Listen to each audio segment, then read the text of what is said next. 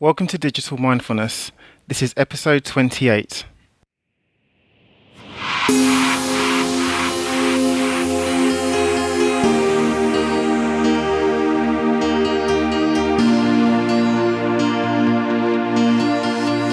This episode of Digital Mindfulness is brought to you by Semantica Research, a leading media intelligence company helping communications, social media, and marketing professionals make better, more informed business decisions from digital data.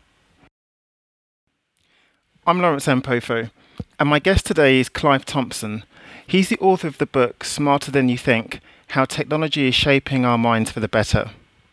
Clive is a journalist for Wired and the New York Times, and he writes about the social and cultural impacts of digital technologies. In this fascinating interview, Clive and I talk about the most important digital inflection points, the impact that they have on society, and how digital technology ultimately helps us become smarter and better people.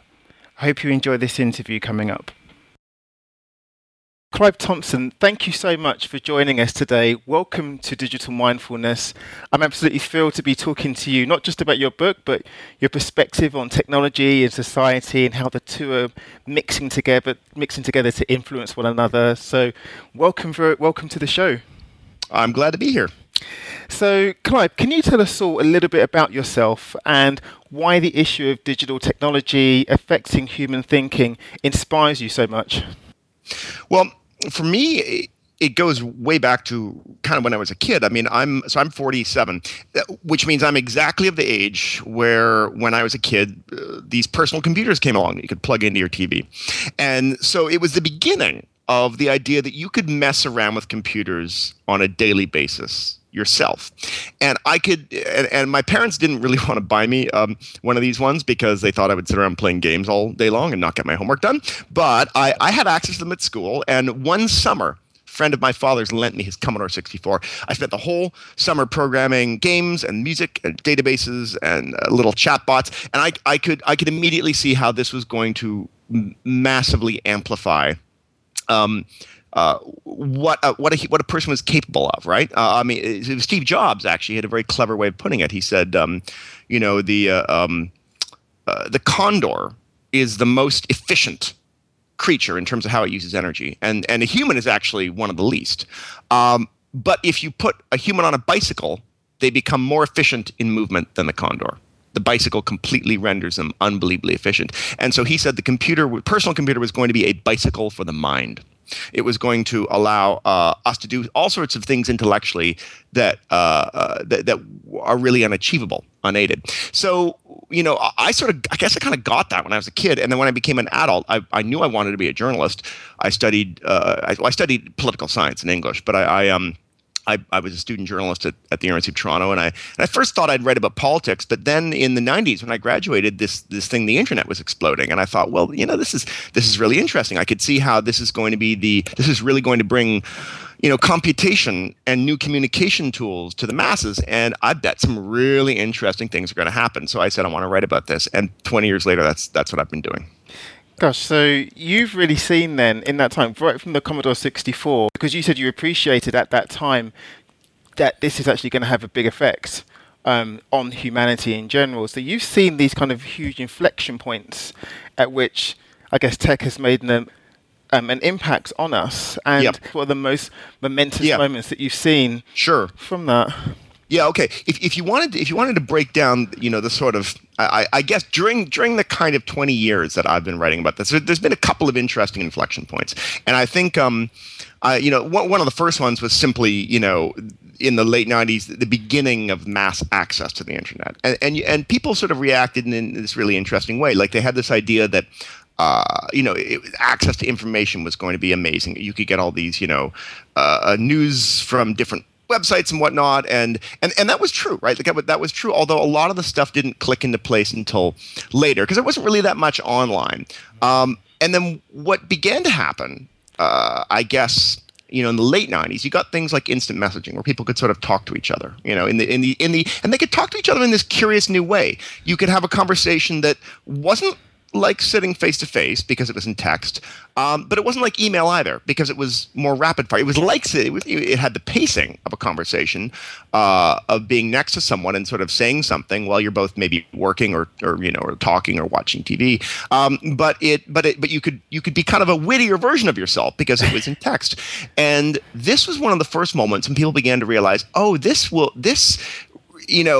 tweaks in an interest, gives me an interesting new way to communicate with other people. And it sort of presaged what happened with social media, which is that, the internet thinker Clay Shirky puts this really nicely. He says, we have traditionally overestimated the value of access to information, and we have underestimated the value of access to each other. And one of the things the internet has really done is it has massively amplified our access to each other. And we're social creatures. We sort of like talking to one another. We like arguing with one another. We like knowing what other people are doing or thinking. And so we've been given these very interesting new ways to pay attention to what each other are thinking, to expose our thoughts to each other. So so I think one of the first big inflection points is just people getting online. Then around the late 90s, it's like instant messaging begins to change our idea of what it means to talk to one another. And that really cracks open with social media kind of around the Facebook and Twitter period. But you also, another big inflection point, I think, was actually Wikipedia, which is when it was the first time when, there was kind of a cool framework out there for people to collaborate on building something much bigger than any individual, and done in this very crazy anarchic way. Like intellectuals were completely flustered, puzzled, and even enraged by Wikipedia because it violated all of their previous ideas about how something of intellectual value comes into being, right? Like, that the old idea was, well, you had to get people like me, who are, sort of, paid to learn about a field and become an expert in it and paid to explain it to other people. And their idea was that's how the useful knowledge gets created. The idea that the average person would just show up and write a sentence in an encyclopedia, and that it would be not just an absolute, morass of nonsense, was absolutely baffling. And that gave rise to this wonderful phrase, which is, Wikipedia may work in practice, but it'll never work in theory. I remember. And what it's a joke, but what it really shows is that we lacked good theories. We lacked a good way to conceptualize what was going to happen when people could collaborate on something that jointly fascinated them. We simply, as a species, were not accustomed to seeing that happen. We kind of were at a small level. You see a church group collaborate on something. You see a team do something. But these are people face to face in a room. We didn't really have any paradigm for what the interactions would be like when a bunch of people of reasonable good faith got together to do something. And so, in a way, Wikipedia sort of showed what you now see over and over again all over the place in smaller ways, people jointly problem solving and collecting together around, and that's often very, very strange niche little things. Like, I'm a guitar player, right? So I spend a lot of time on these, guitar pedal forums, and there's maybe 1,000 people that show up, every week to talk about guitar pedals. And someone will just one day will go, wow, I got this old broken famous pedal from the 1960s that all these, rockers used back then. It doesn't work, but I'd like to fix it, but I don't have the schematics. And, within like 2 hours, 5 other people that own that pedal have opened it up and taken photos and put them online. And now people who actually understand electronics are mapping it out. And then within 3 hours, they've jointly spec'd out a perfect circuit map for this and how to fix it, And so now that's one little simple example, but that happens all the time. You go into any of these and it happens in these corners of the internet that are often unnoticed, because unless you think to go there, you don't know they exist. You don't know that there's, the snowboarding forum where they talk about climate change and how it's affecting slopes around the world. You don't know that there's, even unless you're a knitter, you don't know there's Ravelry, website devoted to knitting patterns. So the next inflection point, so you get social connections and you get these sort of collaborative intellectual things. And those are a couple of the really, really, really big things that happen. And then the third one, the last one I'll say, is just mobile. I mean, the idea that suddenly the computation was with us all the time has been another really interesting tipping point. So those are a couple of the ones I've observed. Okay, there's so much there, and I really wanted dive in on a few points that you've said there, but I think this is a really good point at which we can talk about your book, Sure. Smarter Than You Think, How Technology is Changing Our Minds for the Better. Can you tell us all a little bit about what the thinking was behind this book? Because I read it, I was absolutely fascinated, but yeah, what's the main thinking, what's the main drive behind this book? Why did I write the book? Right. Yeah. So, for me, as I said, I'd spent 20 years looking at how people use technology and how it changes the way they think, by which I mean the way they learn something, the way they recall it and muse on it, the way they talk about it with other people, right? Or maybe the way they take action on it. And over the years, I actually went from being quite a pessimist to quite an optimist. Like 20 years ago, I thought, wow, I was a typical snotty sort of, know-it-all. There's no one more boorish than a 24-year-old man with a university degree, right? I thought, I'm smarter than everyone else. Everyone's such an idiot. Wow, it'd be terrible if all these dumb people were allowed online because, society will just degrade. But I'm a journalist, and so I am wedded to reality, which is to say, I'd sit at my desk, I'd stroke my chin, I'd think, well, clearly people are stupid, so if instant messaging is being happened, it must be stupid people talking about stupid things, right? Because they're also dumb. So, but I'm a journalist, so I have to go out and document this. So I go out and I start to write a piece of instant messaging. I interview dozens of people on it, and I discover that I'm completely wrong, and that all sorts of fascinating conversations, witty and interesting and weird and erudite and playful, are happening that I could never have imagined in ways I could never have imagined. And over again, this would happen. Because I'm a reporter, every time a technology came along, I'm like, I don't care what people predict is going to happen. I want to know what's actually happening. And I would go out and I would just talk to lots of people, and I would talk to scientists that observe this. And so over and over again, this happened with social messaging, with social media, with phone cameras, with video games, with everything. I would discover that people were doing things much more inventive and interesting and unpredictable than I could have thought of, fretting at my desk and stroking my chin. But what started happening is, I noticed all these books coming out that were all like, oh my God, we're becoming so stupid, and society's going down the tubes, and it didn't square with reality. And a lot of these books, I will say, they're not really reported books. It really is someone sitting at their desk and fretting and maybe reading some scientific papers, but not actually going out and doing the legwork and looking at people and hanging out with them while they do their everyday lives. And when you're a journalist and when you see this stuff, it's hard to square with these very gloomy predictions. Reality just didn't seem to be doing what everyone claimed it was doing. One of my favorite examples is, we read endless stories about how people are, some pundit will say, well, everyone is always looking at their phones and not talking to each other in cafes, right? Like they go to a cafe with a friend, but they look at their phone the whole time. And I'm like, is that really true? So I started taking out my notebook, and at random times, because you don't want to bias us by your own peak.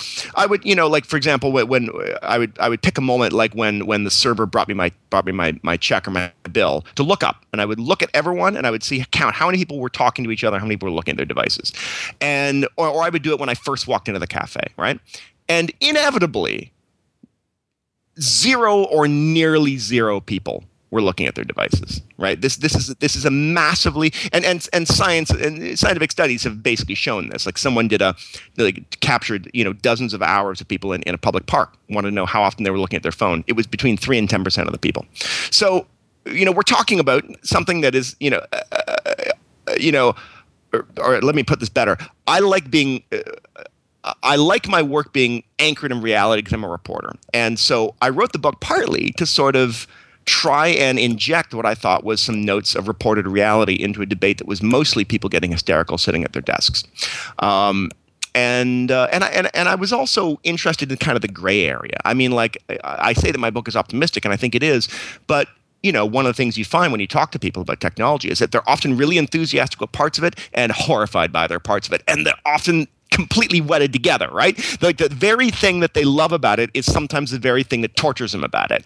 And this is incredibly interesting, right? Because this is where we have to, I think this is the point of your podcast. This is where we have to learn the way these tools work so we can figure out how to harvest what's good about them and diminish the bad parts. And you can really only get there if you sort of get really in the weeds of what people's lived experience is like. So that's kind of what my book was trying to do. I love that. And Why then do you think, Clive, that people do get hysterical about text? Why do you think that the discussion always ends up on the extremes? That actually, Right. that we either love it and we Yes. can't wait for the future that it's going to bring us, or, oh my God, this is rotting our brains and changing the way that we think. Why do you think the discussion is always so hyperbolic? Yeah, that's a really good question. And I've been exploring this through a series of historical essays for Smithsonian Magazine. I go back and I take a look at old technologies and I look at how they were received and hyped or fretted about in the past. So the telephone, the telegraph, You did that with books as well, didn't you? Yeah, I did it with books. Yeah, and so and there's a bit of it in my book, and I've been pursuing it in these series of essays, which I may turn into a separate book. And in each case, you're exactly right. It very similar sort of utopian and dystopian views. I think some of it is because we're narrative creatures, and we like dramatic narrative, and a utopian sort of view where everything is going to be amazing. Almost every time a new technology has come along, be it the book or the telegraph or the telephone, inevitably people say this means the end of war. Because why would we fight if we could talk to each other over distance, right? They're always wrong, right? They're always completely wrong. And on the other hand, people always say, and I mean like always, this new technology means we will become so socially lazy we will never have conversations again. And also always wrong, like every single time they're wrong, right? So I think some of it is that it's narratively exciting to have a really dramatic story, be that positive or negative. It's very narratively exhausting to get in the weeds of the gray area where reality really resides. So I think some of it is that. The other part of it is that there is this woman, a terrific anthropologist. She works for Intel, named Genevieve Bell. And she once formulated a statement that I think is really delightful and explains it. She said, look, technologies sometimes change our relationship to space. We can move around more quickly. Sometimes they change our relationship to time. We can do things at different times, and sometimes they change our relationship to each other, the way we relate to each other. And when a technology does all three, you usually see a moral panic. So for that's it's sort of why, like, the fax machine, it changed our relationship to space and time, but it didn't really change our relationship to each other because the fax was not used for social communications between people. It was mostly a tool of work, right? So you didn't see people freaking out about it, whereas the mobile phone changes our relationship to space, time, and to each other, and so we flip out. And it's actually kind of a funny little rule. You can begin to see why different technologies, if they fit all those three conditions, we're going to lose our crap about it. So that's some of my sense about this. So then, I guess, could you level that same explanation to something like, say, language? Because there's been loads and loads of discussions about how, for example, text, speak, and even using emojis and emoticons, how that's kind of fraying or destroying the way people speak or language or kind of the way we convey emotions, etc. Sure. Could you lay that? Yeah, well, I mean, one of the other reasons why people freak out is that by the time they get to be middle-aged, they want the world to stay as it is. They've figured out how to work it, right? I mean, it took a long time. It took decades. My God, we're in our 30s, we're in our 40s. Finally, we feel some sense of mastery about the world. I've got it now. And then stuff starts changing. And please, God, not me. Like, when we were young, we could roll with the changes. Now we're like middle-aged. We've got a job. We maybe have kids. Please, God, don't throw another thing I have to adjust to, right? So middle-aged people are always the ones sort of losing their crap the most. Interestingly, older people, the people in their 60s and 70s, they're much more chill. I think because they've realized by then the world is always going to change. And so like I would discover in my research that no one is more lava intensity worked up about technology than people in their 30s and 40s. The young aren't, and the really old aren't. Because the young, it's normal. They grew up with it. The old, they know the world's going to change. They've stopped losing their crap at it. The people in their 40s are insufferable. So I think so. So you see this with language that they've people like the idea that the way they talk is the way everyone's always going to talk. And of course, this isn't, any linguist, any historian of language can tell you that language is constantly morphing and changing. The way we write is constantly morphing and changing. And so it's bonkers to think that we're ever going to it's ever going to stand still. It's completely healthy that it changes. We need new words and new ways to communicate. It's also fun. We're human. We're inventive, weird humans. We enjoy innovating crazy new ways to talk. And we enjoy the sort of friction that comes from blending an old-fashioned way with a new-fashioned way. Like that, there's something delightful about that. So I think the reason why people freak out is because they believe there's some sort of moral corrosion if this changes. But it's really quite a narrow and even narcissistic perspective on things. I understand why they do. I mean, there was this period, when people in the early days of blogging, I'm talking about blog, I wrote a blog post. Suddenly everyone starts referring to blog to mean not the overall blog, but a single blog post. Like I wrote a blog. Yeah. And my strict grammarian slapped its ruler down. And I'm like, you people are illiterate and incompetent, and I will not have truck with your illiteracy, contaminating my world. It's blog post and blog. Same thing. It's like, like people say, do you have a Facebook? I'm like, no, you fools. It's a Facebook account. It's not a Facebook. But, this is just me swimming against the tide, right? Like the truth is, the thing to ask with the change in language is not do you like it, but can you understand what the person is saying? Are they clear? And inevitably they are. When someone says, do you have a Facebook? I know exactly what they're saying. They're saying, do I have a Facebook account? I don't need them to conform to my prissy, purse-lipped way of insisting it's a Facebook account. I can understand what they're saying. So even I'm not immune to this sort of concern about language. But I mean, really, but when I sort of get more interested in it, the thing that is always struck is how playful and inventive it all is. I mean, and often how strangely retro it is. Like people talk about emoji as if it were some rare new thing, but this is the way the Egyptians communicated for thousands of years, right?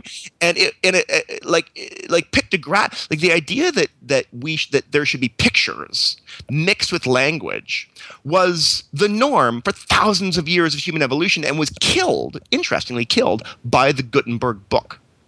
Because, if you look at manuscripts that were handwritten before them, they had lots of pictures. They loved pictures. The Bibles, the illuminated manuscripts, the Book of Kells, unbelievably gorgeous works of art.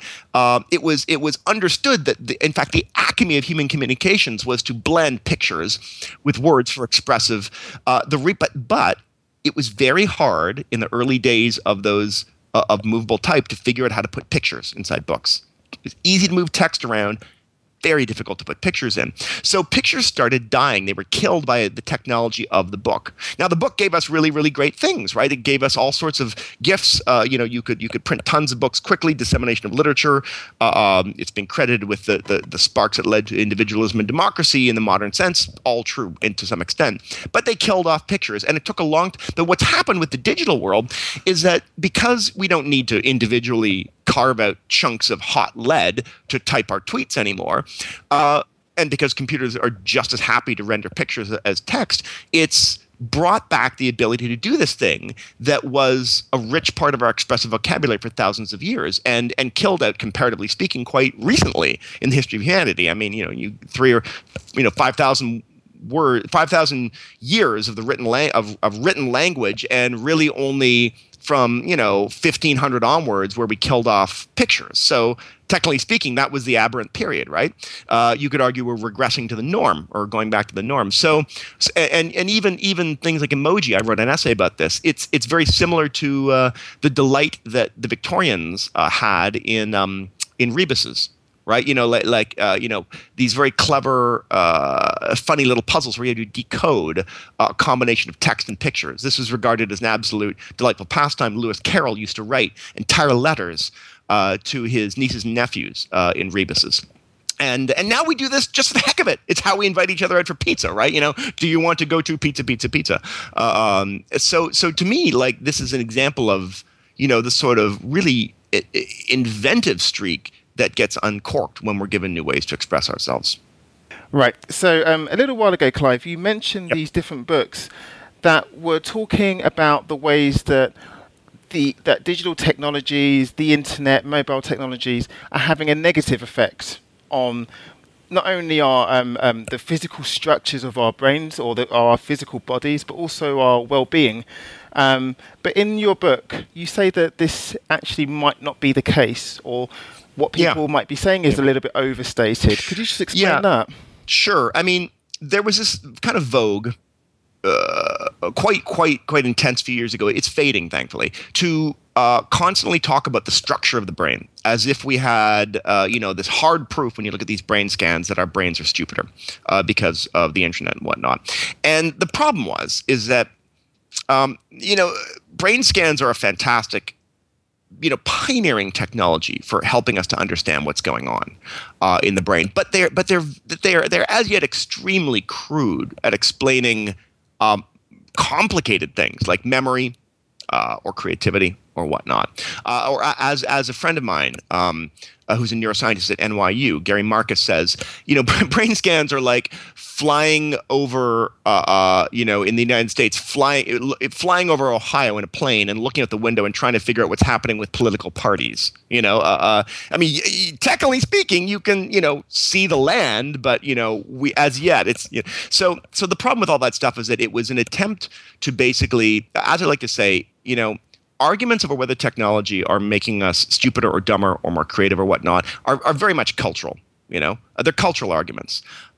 People were trying to use science to end a cultural argument, to say that we have definitive proof. It's scientific. You can't argue it that we are stupider. That proof was not there. It may come. This technology is getting better all the time, but we're talking decades or even hundreds of years. It's very revealing, though, that people want to end a cultural argument with hard evidence because people are very, very invested in this idea that we're dumber or we're smarter or we're more polite or we're more horrible. For me, I'm happy to make cultural arguments because you can't really resolve them. They're arguments. I make my case in my book, but I don't pretend that it's proof. It's an argument. You can. I hope I'm convincing. But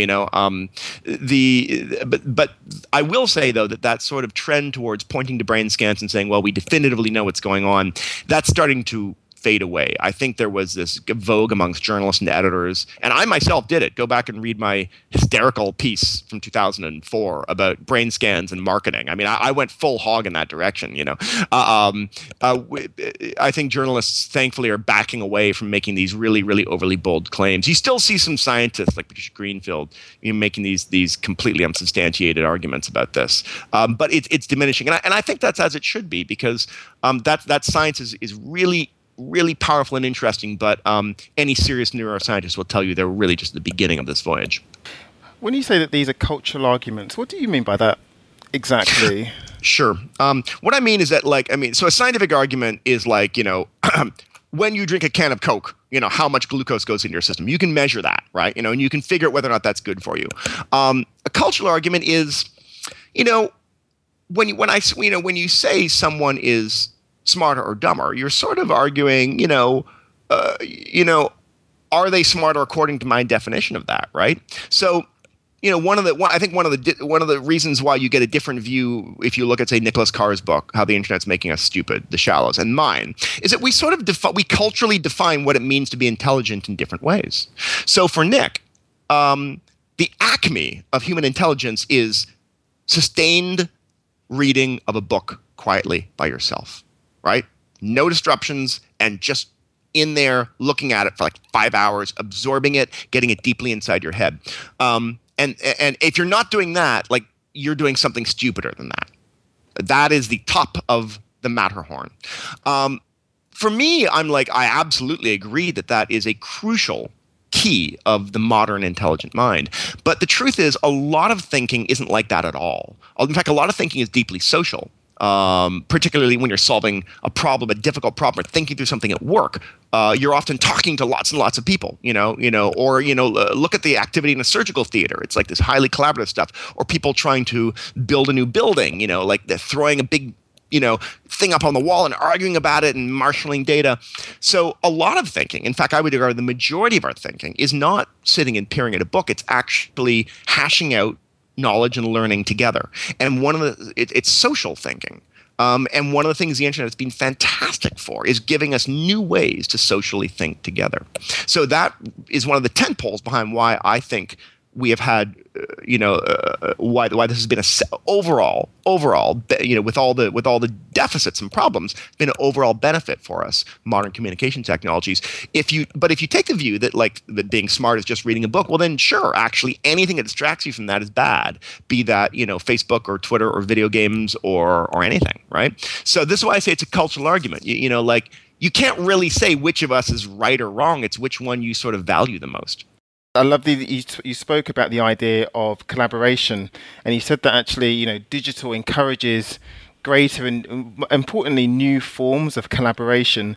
And I know this is one of the core ideas that you have within the book. But what are some of the other ideas within your book that you can share with us? Another big one is related to that, which is that it encourages different forms of awareness, right? So, there's this long habit we've had of building mental models of what's going on in other people's minds. If I sit in a room with you and you're watching TV and I'm maybe reading or working, even if we don't talk for half an hour, we sort of know what's going on in each other's minds. Maybe we can read our body language, or maybe we'll just call out to each other and go like, aha, that was really stupid, or, oh my God, listen to this thing here, if I'm reading the newspaper. So we do these, we have these sort of ways of having, what they call ambient awareness of each other. Like we're not sitting staring at the other person, but we're generally aware of what's going on in their body language, in their mind. So the internet has completely exploded that, because all these short form, we tend to like these short form types of media, right? Like be they Facebook or Twitter or Instagram or whatnot. The idea that we can sort of just broadcast these very small little utterances, maybe a link or a picture or a joke or whatnot, and maybe do 10 of them a day, and we sort of follow other people and sometimes follow strangers. And, a lot of people thought, well, this is stupid because each of these statements is so short that you can't say anything. And that's sort of true, but really what's going on is the same thing as sitting in a room with someone. It's the accumulation of paying attention to someone over a long period of time. Like if you were to follow my Twitter stream for like an hour, it would just look like a bunch of kind of disjointed links to scientific articles. If you follow it for like a week, you'd start to go, oh, I see, this guy's kind of into this and this and this. If you follow it for a year, you would actually have a surprisingly nuanced sense of what's going on in my mind.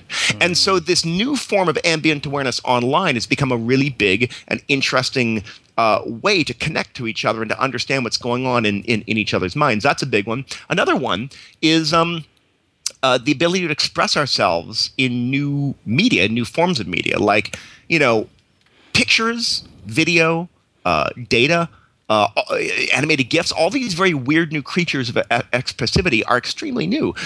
We've had the moving image for 100 years, but for 90 of those years, up until about probably 10 years ago, it was prohibitively expensive for an individual to capture and broadcast a moving image and use it for their own active communication or expression. Like that just wasn't done. It was done by large corporations. It was done by the BBC. It was done by movie theaters, but it wasn't done by the average person. So we're seeing this crazy new language of what the moving image is for. Mm-hmm. And people are doing the weirdest things with it, right? I mean, like you go onto YouTube and people do unboxing videos. Here's what it looks like when I unbox my my new laptop or my phone or my drone or my kid's car, or they do time lapse things of their plant growing out in the backyard. They do all these very weird, crazy experimental things. So what's starting to happen is that because these tools have gone from being really expensive to really cheap and mass, they are exploding in their expressive capability. Or I mean, as I like to say, we've had the moving image for 100 years, but we still don't really know what it's for.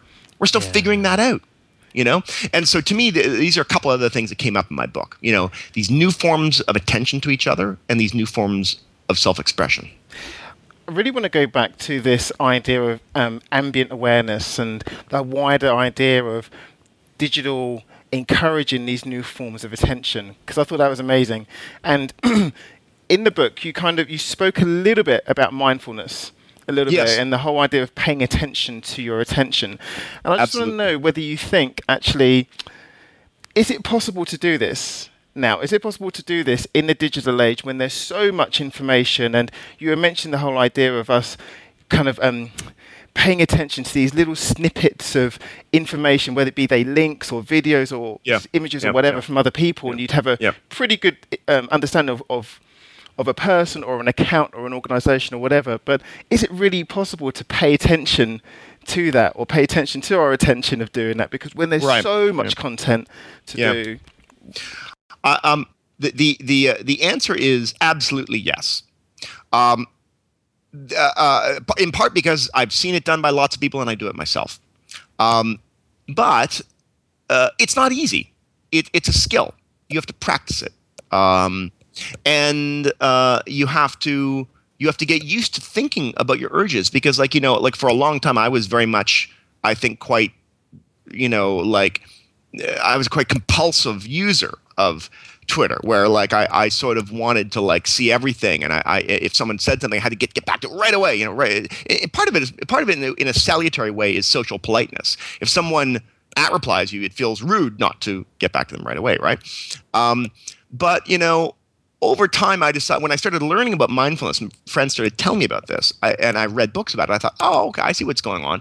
So let me observe my own urges, let me observe what my mind is trying to get me to do. And I was able to do that, start more and more to do that thing where it's like, oh, I can feel myself wanting to stop doing the hard work of writing my column and go and dork around on Wikipedia or Twitter or whatnot. And this was very hard to do at the first, but it got easier the more you did it, like any habit when you practice it.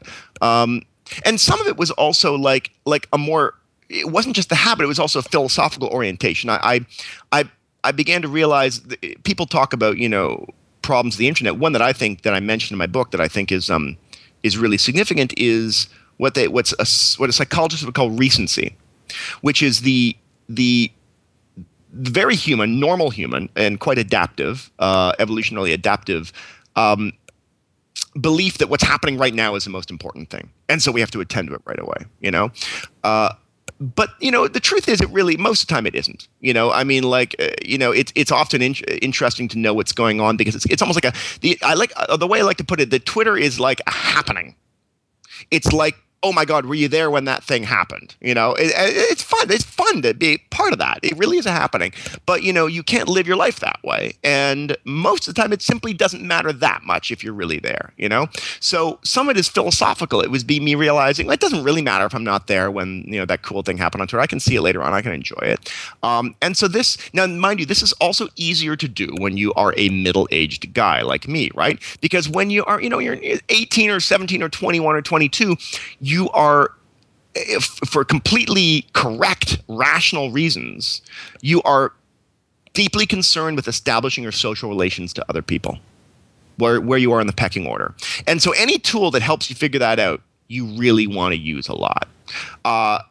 So, often you'll find people that are most sort of agonized over this are people in that age cohort. I mean, I think it gets easier as you get older, frankly. I don't think it's impossible when you're young, but it's harder when you're young. Easier for me to do, harder for Clive at 22 to do, right? So for all these reasons, it's definitely challenging. But no, is it possible? Yes, it is. It absolutely is. And you can start teaching it like when kids are young, and the smartest teachers do. They're like, what needs to be taught is that these tools they're environments. They're like walking into a arcade or a pub, and they're enormously delightful for that reason. You don't stay in them all the time. You go in and out, basically. Like I said, not easy, but philosophically profound when you start to really, think about it. And that's, one of the things I think is really interesting is, at the heart of this is stuff that has puzzled and troubled and excited philosophical thinkers throughout the ages, like St. Augustine, who said, I am in the world, but I am not of the world. He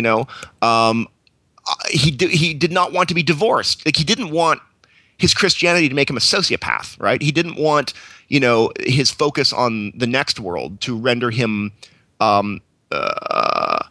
unfeeling and unthinking for the misery of people around him.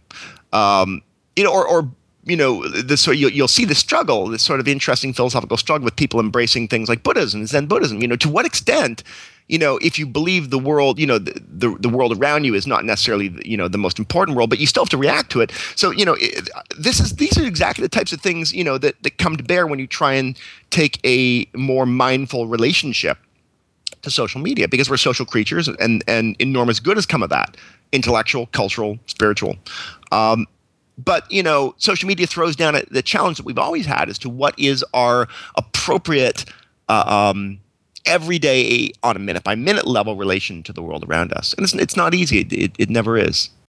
And that's really, that's really interesting point of view because, according to the spiritual traditions, and certainly if you look at, I guess, mindfulness training, they say that, you do need to pay attention to the present moment, to every moment. Yes. Because they do have enormous gifts. But you're Yes. right, that doesn't translate enormously well to the digital world, because if you are doing that, it would kind of lead to some sort of neuroses, I guess.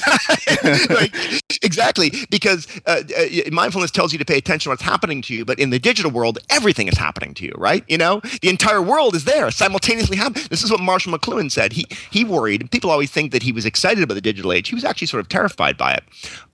What he said, what he worried about, was that electronic media, as he called it, would enervate us. And it's funny, when I first read that, I misunderstood the word enervate. I thought that meant excite. No, enervate means to dull the senses, to shut down your senses because you can't deal with the stimulus.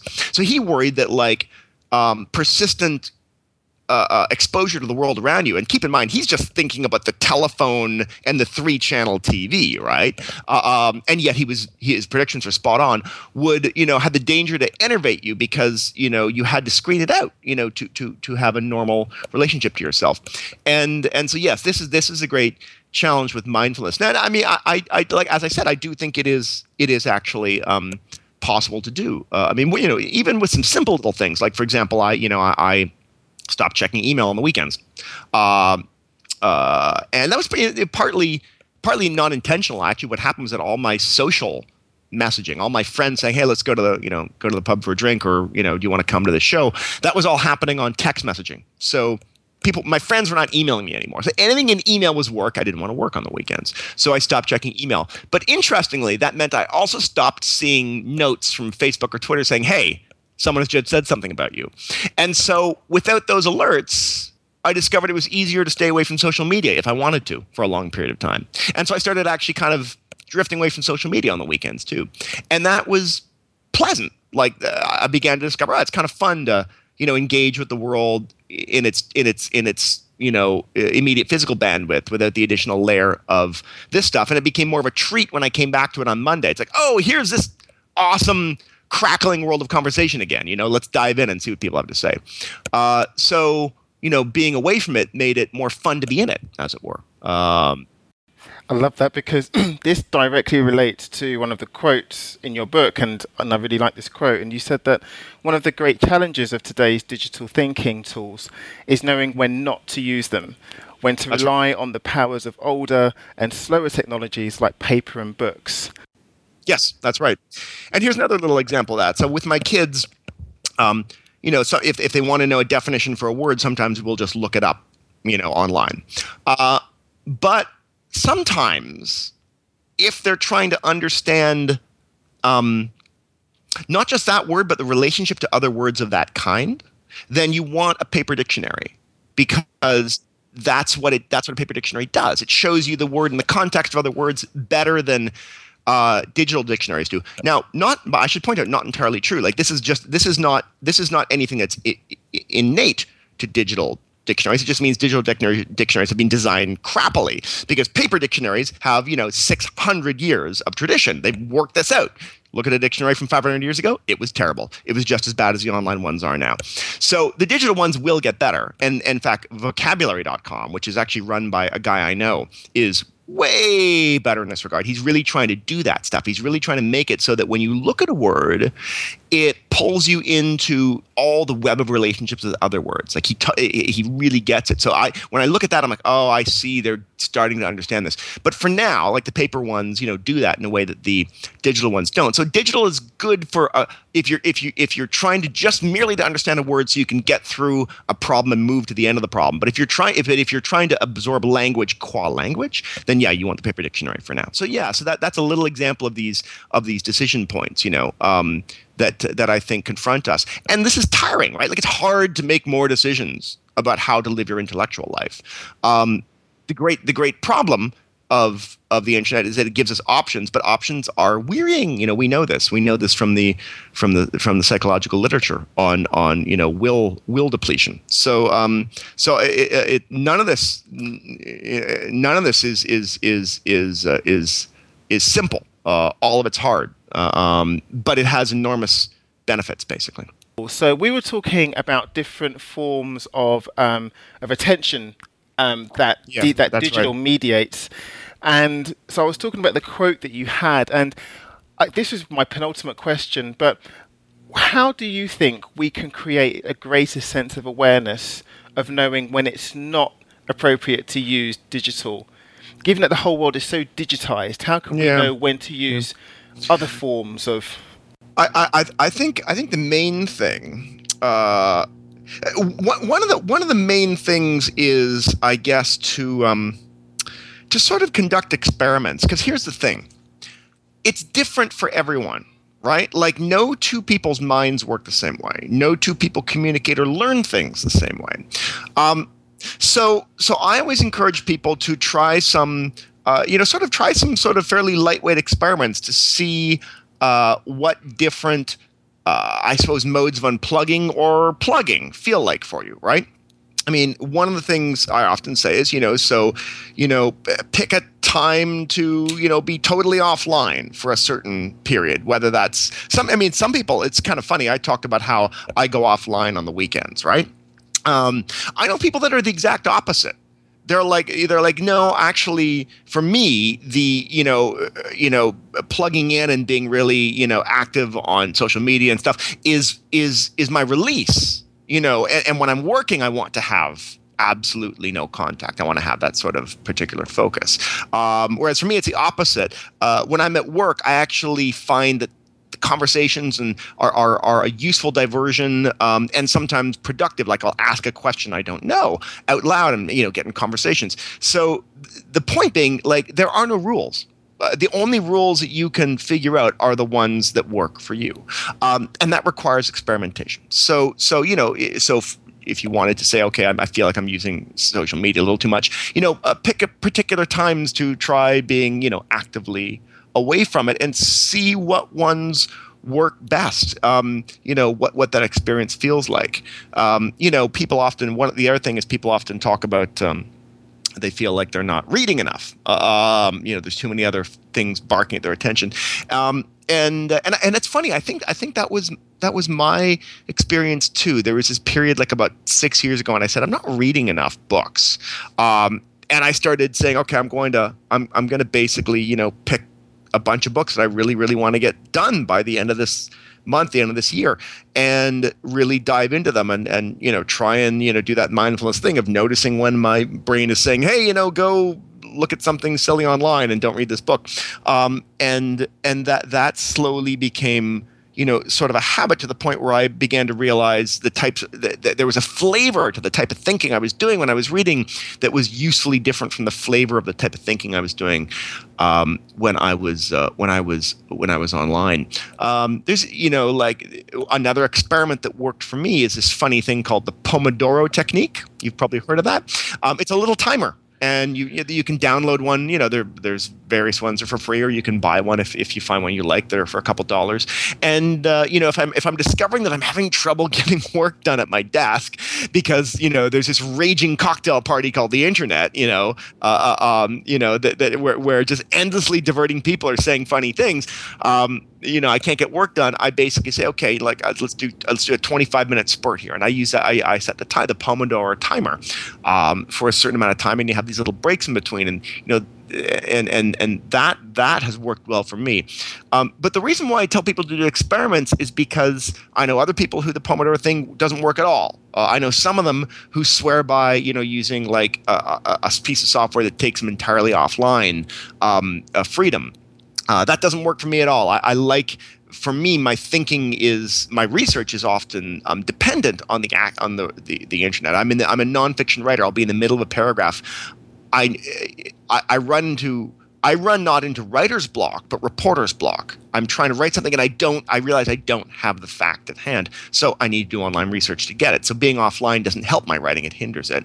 But freedom works really well if you're trying to write something that doesn't need you to be online. Another funny thing I stumbled into once was that I would go to cafes to work, and the cafe didn't have a plug, so I just had my battery, and it's kind of an older laptop. It only lasts about 2 or 3 hours. So first I was sort of dorking around a little bit online, but then I realized, oh my God, I've only got 60% of my battery left. I better start working.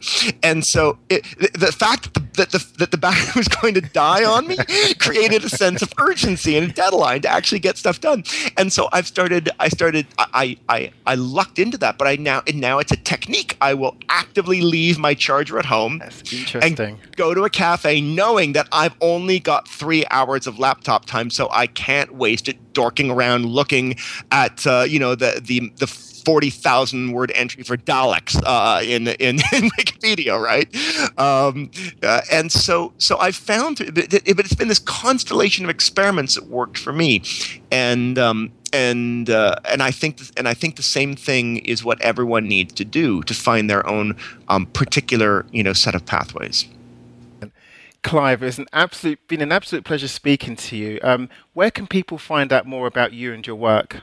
They can go to my website, smarterthanyoutthink.net, my blog, collisiondetection.net, or I am pretty active on Twitter during the weekdays, certainly, sometimes a little bit on the weekends, and that is Pomeranian99. And you can, of course, order my book. That's available at any of the online sellers and at an awful lot of the major paper chains too.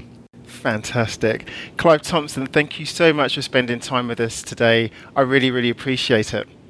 I had a lot of fun. Thanks. I hope you enjoyed that episode with Clive Thompson. The ideas of ambient awareness and how the constant now of the digital age makes us more distracted really gave me a different perspective on where we put our mind whilst we're online. Thank you all very much for joining us. We're really grateful for you downloading and really look forward to being with you again next week.